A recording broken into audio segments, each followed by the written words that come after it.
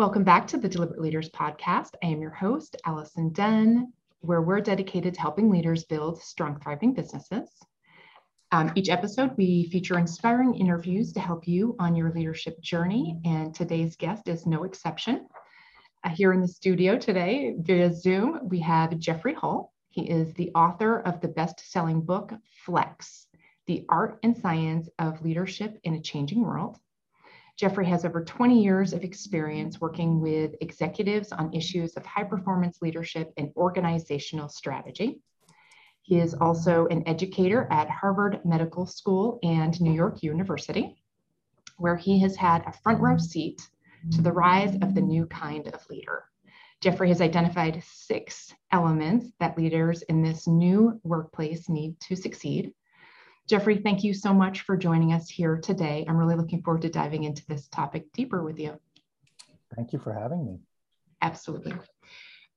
Before we get into the main topic today about the 6 elements, I like to kick these off with a quick, deliberate conversation. Okay. And so my question for you is, what would be your number one leadership tip that you would give to our listeners today? Number one leadership tip would be to look for all the other leaders that you are surrounded by and find ways to level them up to the next level of their own leadership.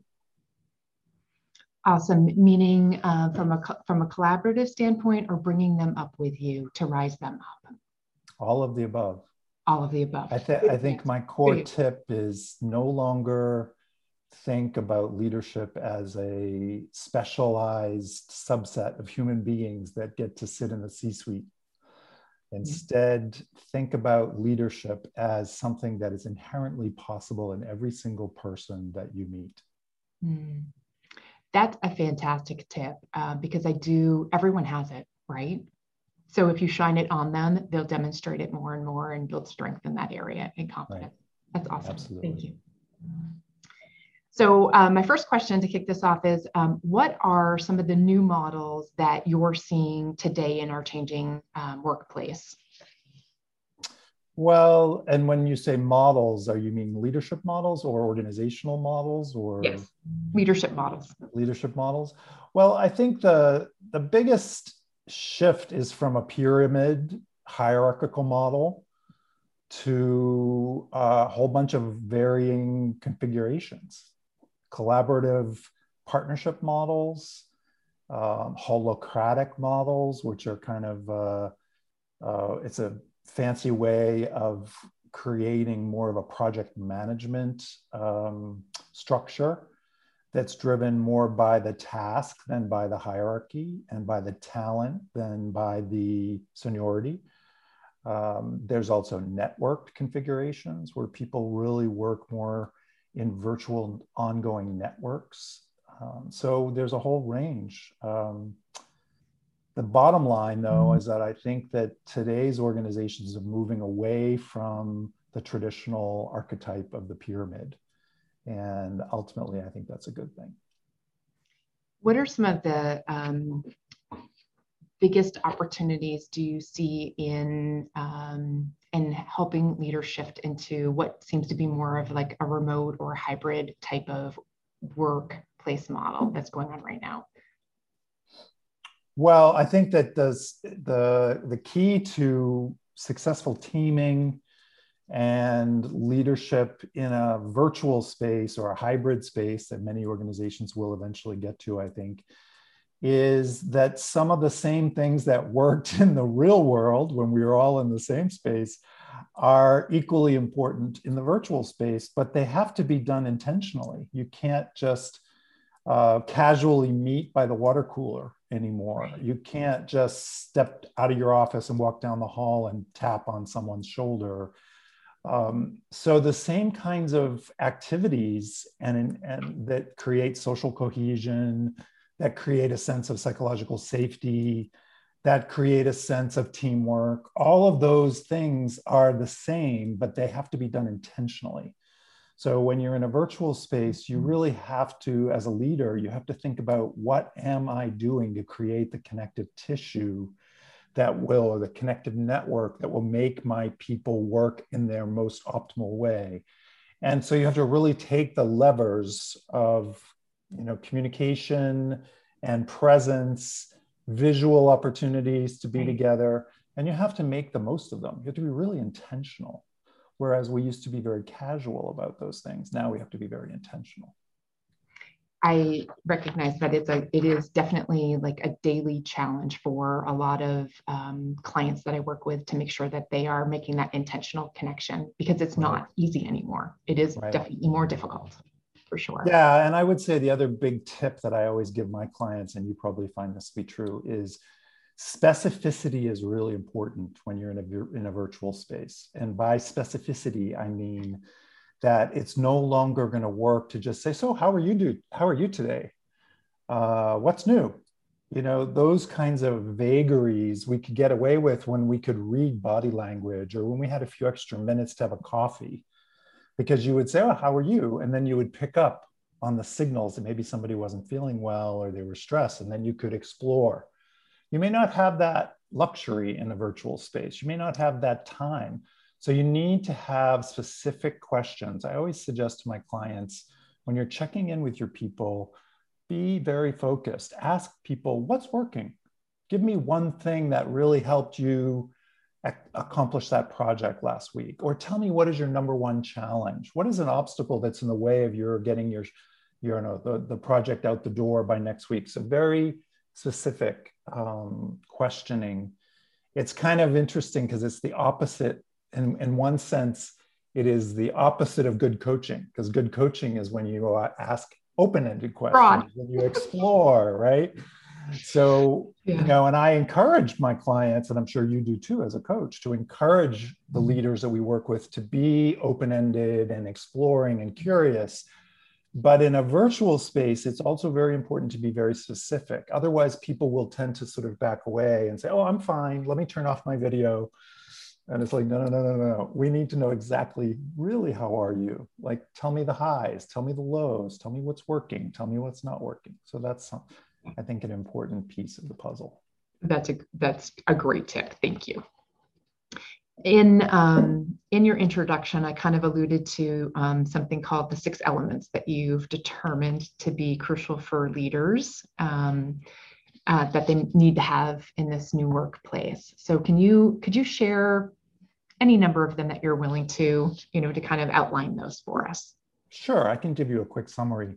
I mean, basically just to give you a little background, in terms of creating this framework that I wrote about in Flex, it was based on 2 things. First, what I was noticing in my own executive coaching practice over many years of seeing the evolution of the practice, the evolution and change in the types of folks that I was working with, more diversity, more women leaders, more multicultural people of different backgrounds. And so as I noticed changes in who I was working with and what we were working on, then I did research at the Institute of Coaching at Harvard, where I work part-time, to find out whether I was kind of the outlier or whether this was actually a set of trends that were happening. And that led me to the result of recognizing that these 6 dimensions of leadership effectiveness were becoming more and more crucial to the success of leaders in today's world. And just very quickly, there's a whole conversation we could have, but basically flexibility in decision-making, intentional communication, like learning how to really connect with others in new ways, emotional intelligence, which I think is a big topic for all of us these days, but working with the emotions in a way that's effective as a leader, being authentic, which I call realness, which includes competence and strength, but also vulnerability and humility. And then collaboration, different ways to collaborate. Are you an advisor, delegator, director, or are you a coach, mentor, more of a consensus builder in your collaborative style? And then finally, engagement. How do you create an environment where you get the best out of everyone? Because ultimately, engagement is about energy. creating an environment that has creative energy, where people are motivated, people are inspired, but also people feel safe to be willing to take risks and try out new things. So engagement also for a leader is becoming really crucial if we want to have highly innovative teams in today's competitive environment. Those are awesome elements. Does every leader have a weakness in at least one of those in some way? I mean, I would avoid using the term weakness. What I would say is that all of the leaders that I've worked with have a particular affinity and maybe a natural strength in a particular part of one of those domains. And then if it becomes so-called a weakness, if it becomes a one-trick pony kind of approach to leadership. You know, the goal is really to expand your repertoire. So you start by getting a sense of what you're good at, what your natural strengths are, what you've developed over the period of your experience that has led to your success as a leader, but then begin to recognize that that also has its limitations. A lot of us coaches like to say your greatest strength becomes your greatest liability if you become attached to it at any particular moment. Can you give me some just highlight tips? So I'm going to pick the first one, which I believe was decisiveness, correct? Or decision-making, yeah, flexible decision-making. If this is something, so what would be some tips for someone to hone that in a better way if they're not being decisive enough, compounded by the fact that we're not necessarily together to be able to kind of work through decisions. And so it's on the leader to be more decisive or make a decision. What would be some of your coaching tips on that? Yeah, great question. Well, I think it starts by recognizing that leadership decision-making tends to come in two frames of reference that I think we're all very familiar with. One is very directive, decisive, what I call the alpha style leadership decision maker, right?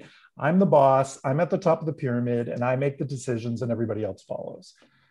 The other, which is way at the other end of a spectrum, is I'm a consensus builder. I don't make a decision, it's a group decision. We come together, we brainstorm, and then we democratically vote, or we don't make a decision until we have a consensus. So you can see how they're really two ends of a spectrum. And the tip I would give to anyone who finds themselves on either end of that spectrum is to recognize that if you are, for example, just the one making all the decisions, then you're probably not getting the best talent out of your group, out of your team, because there may be some really good ideas that you're not listening into.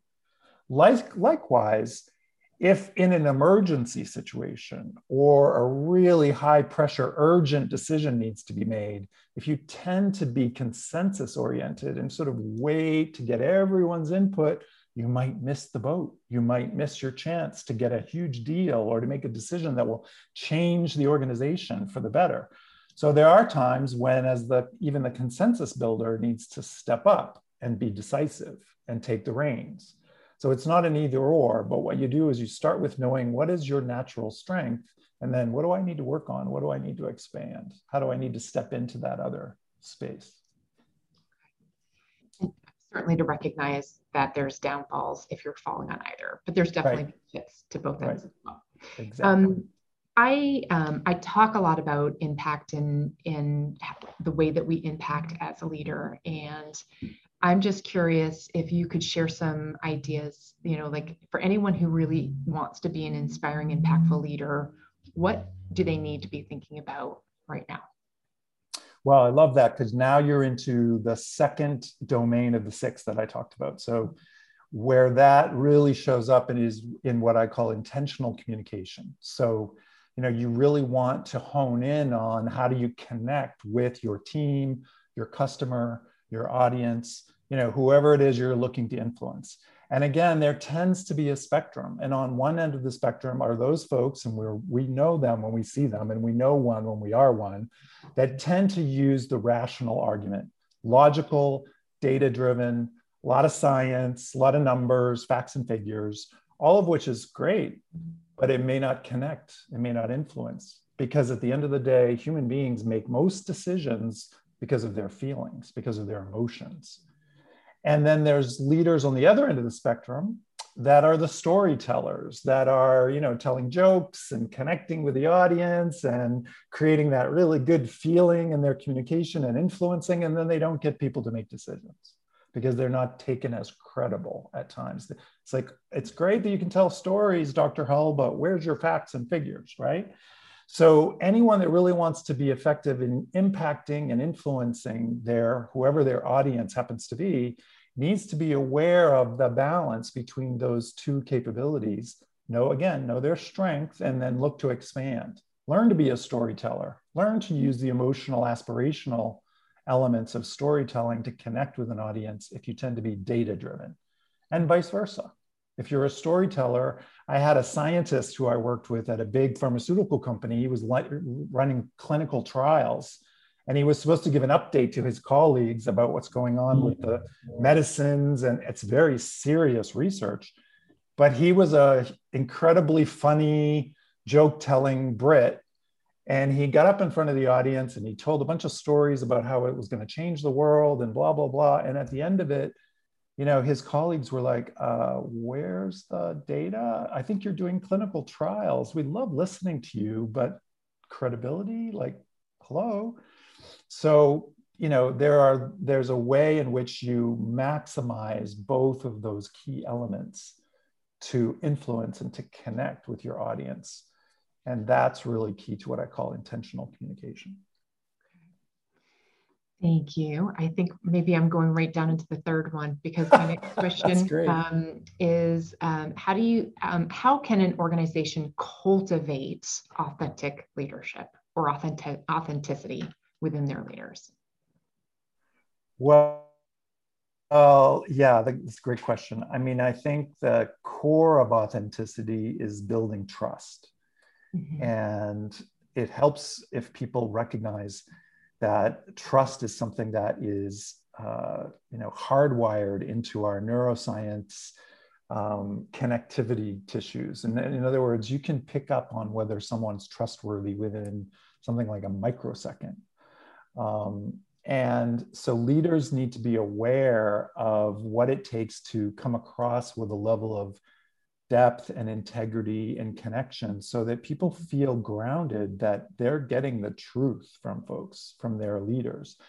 And that comes from very simple things, but very powerful things, which is like eye contact and sincere tone of voice, and backing up what you're saying with really relevant, credible data, and being present with people and not being glib and not being dismissive. So there are certain techniques that are really ground us in that ability to feel like we're with someone that we can trust. And I think that if you're going to build trustworthy leaders, as you are asking about, it helps if the folks that are committed to being trustworthy and to building trusting environments are aware of how trust is built. It's really an emotional core that is based around, our million-year-old neurocircuitry, because we have a very, very instantaneous ability as human beings to determine whether or not another human being is trustworthy. We don't talk about trust as a society very often, right. Even though it's so hardwired in. And I would say, like, I'm going to call it my trust radar is very strong. So maybe everyone's is. Yeah, the BS detector, as they say. So you've given some really good indications on how you can build trust, like the things that just naturally come with someone feeling like you are trustworthy. Right. How might someone recognize whether some of their retention challenges or their team commitment challenges are around trust or not? I feel like as a coach, I get to, as an outsider, see like there's a trust issue here, but I don't know how to get someone else to recognize it. Well, that's a really good question, because I think it is difficult sometimes in a team dynamic you pick up on subtle cues that people do feel either unsafe or that it's not as trusting an environment as we might like, but it's not obvious why. And, I am a huge fan of my friend and colleague, Amy Edmondson's work at Harvard around psychological safety. And I think one of the things that I've used as a tool, and I write about this in my book, and of course she's done tons of research, is to use an assessment that gives people an opportunity to anonymously kind of rate the level of trust and safety they feel within the team. And whenever I've done that with leaders and their teams, typically what happens is that there's the good news and the bad news. The anonymous feedback, if it's set up so that it's anonymous, which can be easily done even in a virtual space, a quick assessment, the anonymous feedback usually will say that there's a good sense of trust in certain dimensions. Like we trust the individual, we trust our colleagues, we feel comfortable with our projects, but we're not really willing to take risks, or we don't feel safe speaking up because we feel like we might be criticized, or we're not really comfortable making a mistake because mistakes are chastised instead of viewed as learning opportunities.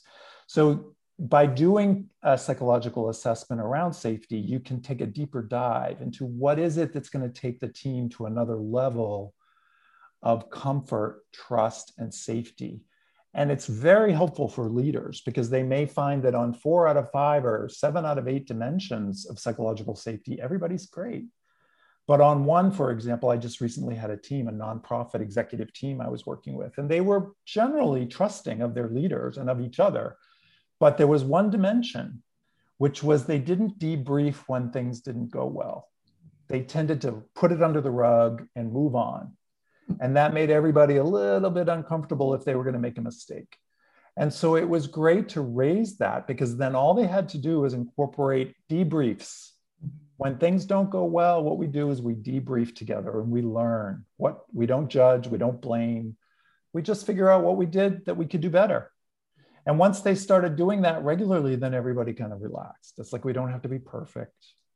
Everyone will make a mistake. This project may not go perfectly, but we'll debrief it together and we'll use it as a learning opportunity, not as an opportunity to criticize each other. So, those kinds of tools can be really helpful to build trust. Okay, so an assessment and then getting that anonymous feedback. Yeah, I think that's... Yeah, you need to let people be able to share what they really feel and not feel like they're going to be judged for it. Thank you for that. I'm reflecting and feeling as though I feel like the feedback's been given. It's been done anonymously. Now, how do you actually transfer the change and building trust? And does that go back to some of the key things of good eye contact, the emotional connection things? Yeah, I'm so glad you said that because that is exactly what happened. So I was working, as I said, with an executive team and the CEO or executive director, he was a little bit disrupted by the fact that his team didn't always feel trusting or safe. And he was like, oh, what do I do? I try my best. And I said, you know what? You have to stop trying to be perfect.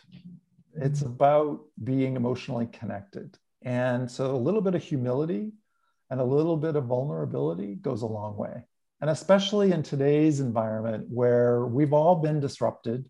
We're all trying to deal with this brave new world of virtual work and hybrid. And, I suggest to my leaders that they just be a little more open and transparent, that they don't have all the answers. So we have a trust issue. We have a sense of safety issue. Here's what the data shows. Let's work on this together. As a leader, I'm committed to making everyone feel like we can trust each other. So I want your feedback. Let's work on it.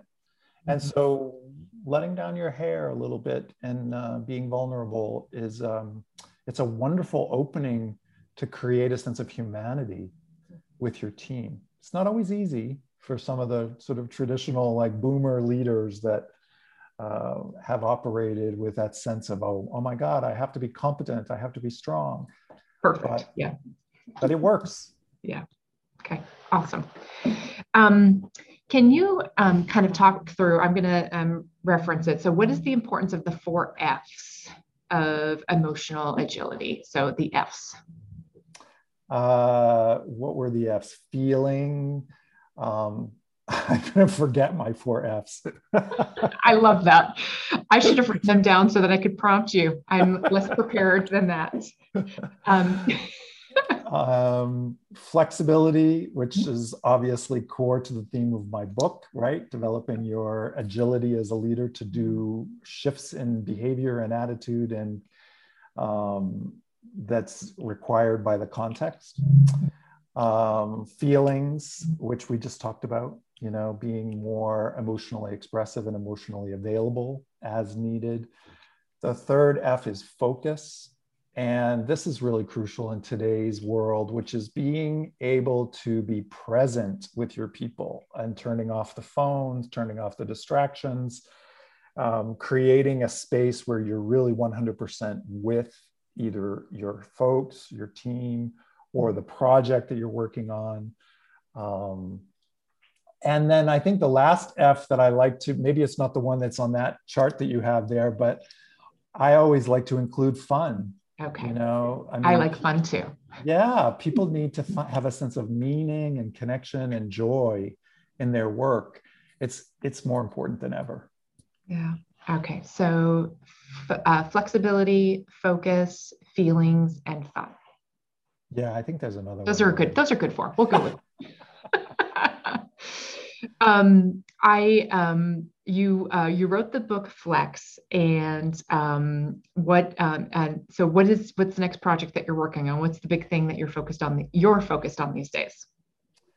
Great that you asked that. I just started a book proposal for the next iteration, and it's really can be summarized by it's sort of to my mind. The core theme that I really wanted to express in Flex was about this level of agility that we need as leaders, but also, as I said at the outset, to start thinking about everyone in your team and in your organization as a potential leader. So if you take that to the next level, then it's a question of what are all the leaders in us going to do in the world? And I think the next focus for me is to, in some ways, reinvent what it means to be a leader. Because we need to start to tackle the bigger problems. We live on a very small planet that's in a very difficult place. And if all we do is keep focusing on short-term profits and the success of our one little company based in New York or Idaho or wherever you are, you're going to miss the big picture, which is that the planet is dying and that we are part of an ecosystem. You may live in a small community, but your community is interconnected and interwoven with the entire planet. So as leaders, we have to create connectivity to the bigger issues. We have to solve the big problems. And that we have to recognize that those big problems are right in front of us. They're not across the ocean. They're in our space. We live in those problems. So I really want leaders to start to think of themselves from a systemic sort of ecosystem perspective. And so I'm digging into the research. There's a lot of folks that are doing good research around systemic thinking, regenerative mindset. And I want to start to really push the edge around what it means to be a leader in today's world, because we have to solve really complex problems, not just make money. Not that making money is a bad thing, but we have to do more than that. I wish you much luck on getting that passion project with your book deal. That's fantastic. Jeffrey, I just want to open it up. Is there anything that I didn't think to ask you that would, that you'd like to kind of add in the last minute we have here on the show? No, we covered a lot of territory, and I think it's been great. I guess the only thing that I would want to add, I think, to the idea about thinking about your team from the standpoint of having everyone step into their leadership is For those of us that are Caucasian in today's world, and in America and in Western culture, it's really important that we be on a learning journey to understand and to have empathy and to have a deeper understanding, a deeper respect, and a deeper sensitivity to there's so many different ways to see the world. And I work with a lot of multicultural teams. I work with leaders of color from all over the world. And I just think it's really important that as we step into nurturing leadership in everyone, that we really pay attention to being curious and being learners, and not necessarily coming to our leadership roles with the mindset that, just because we come from America or just because we are brought up in the Western culture, that we have all the answers. We can learn so much if we put on our curiosity hats and really lean into listening to people from other nationalities, people of other countries, people from other cultures. It's also going to take us to another place of connectivity and recognizing that we live on a very small planet. Yeah, I think that is an excellent point, and curiosity, I think, is the world's solution to almost everything. If we just approach it with, like, I'm curious, help me understand that, and, tell me more. And it's a very, very powerful magic, I think. It's magical. I totally agree. The elixir that will help us get through all the things that we need to get through for humanity. Yeah, that's awesome. Jeffrey, thank you so much. I very much appreciate you sharing your time with us today. That was my pleasure. Thank you for having me. Fantastic. For all of you listeners out there, I hope that you've enjoyed today's episode. If you've had an aha moment, I hope that you will share that with us in the comments below. And just know that I am here to assist you if I can help you in any way. You can hop on to deliberateDirections.com and select a time for a strategy session, and I welcome that. So, Jeffrey, again, thank you so much, and you folks have a good day. Thank you.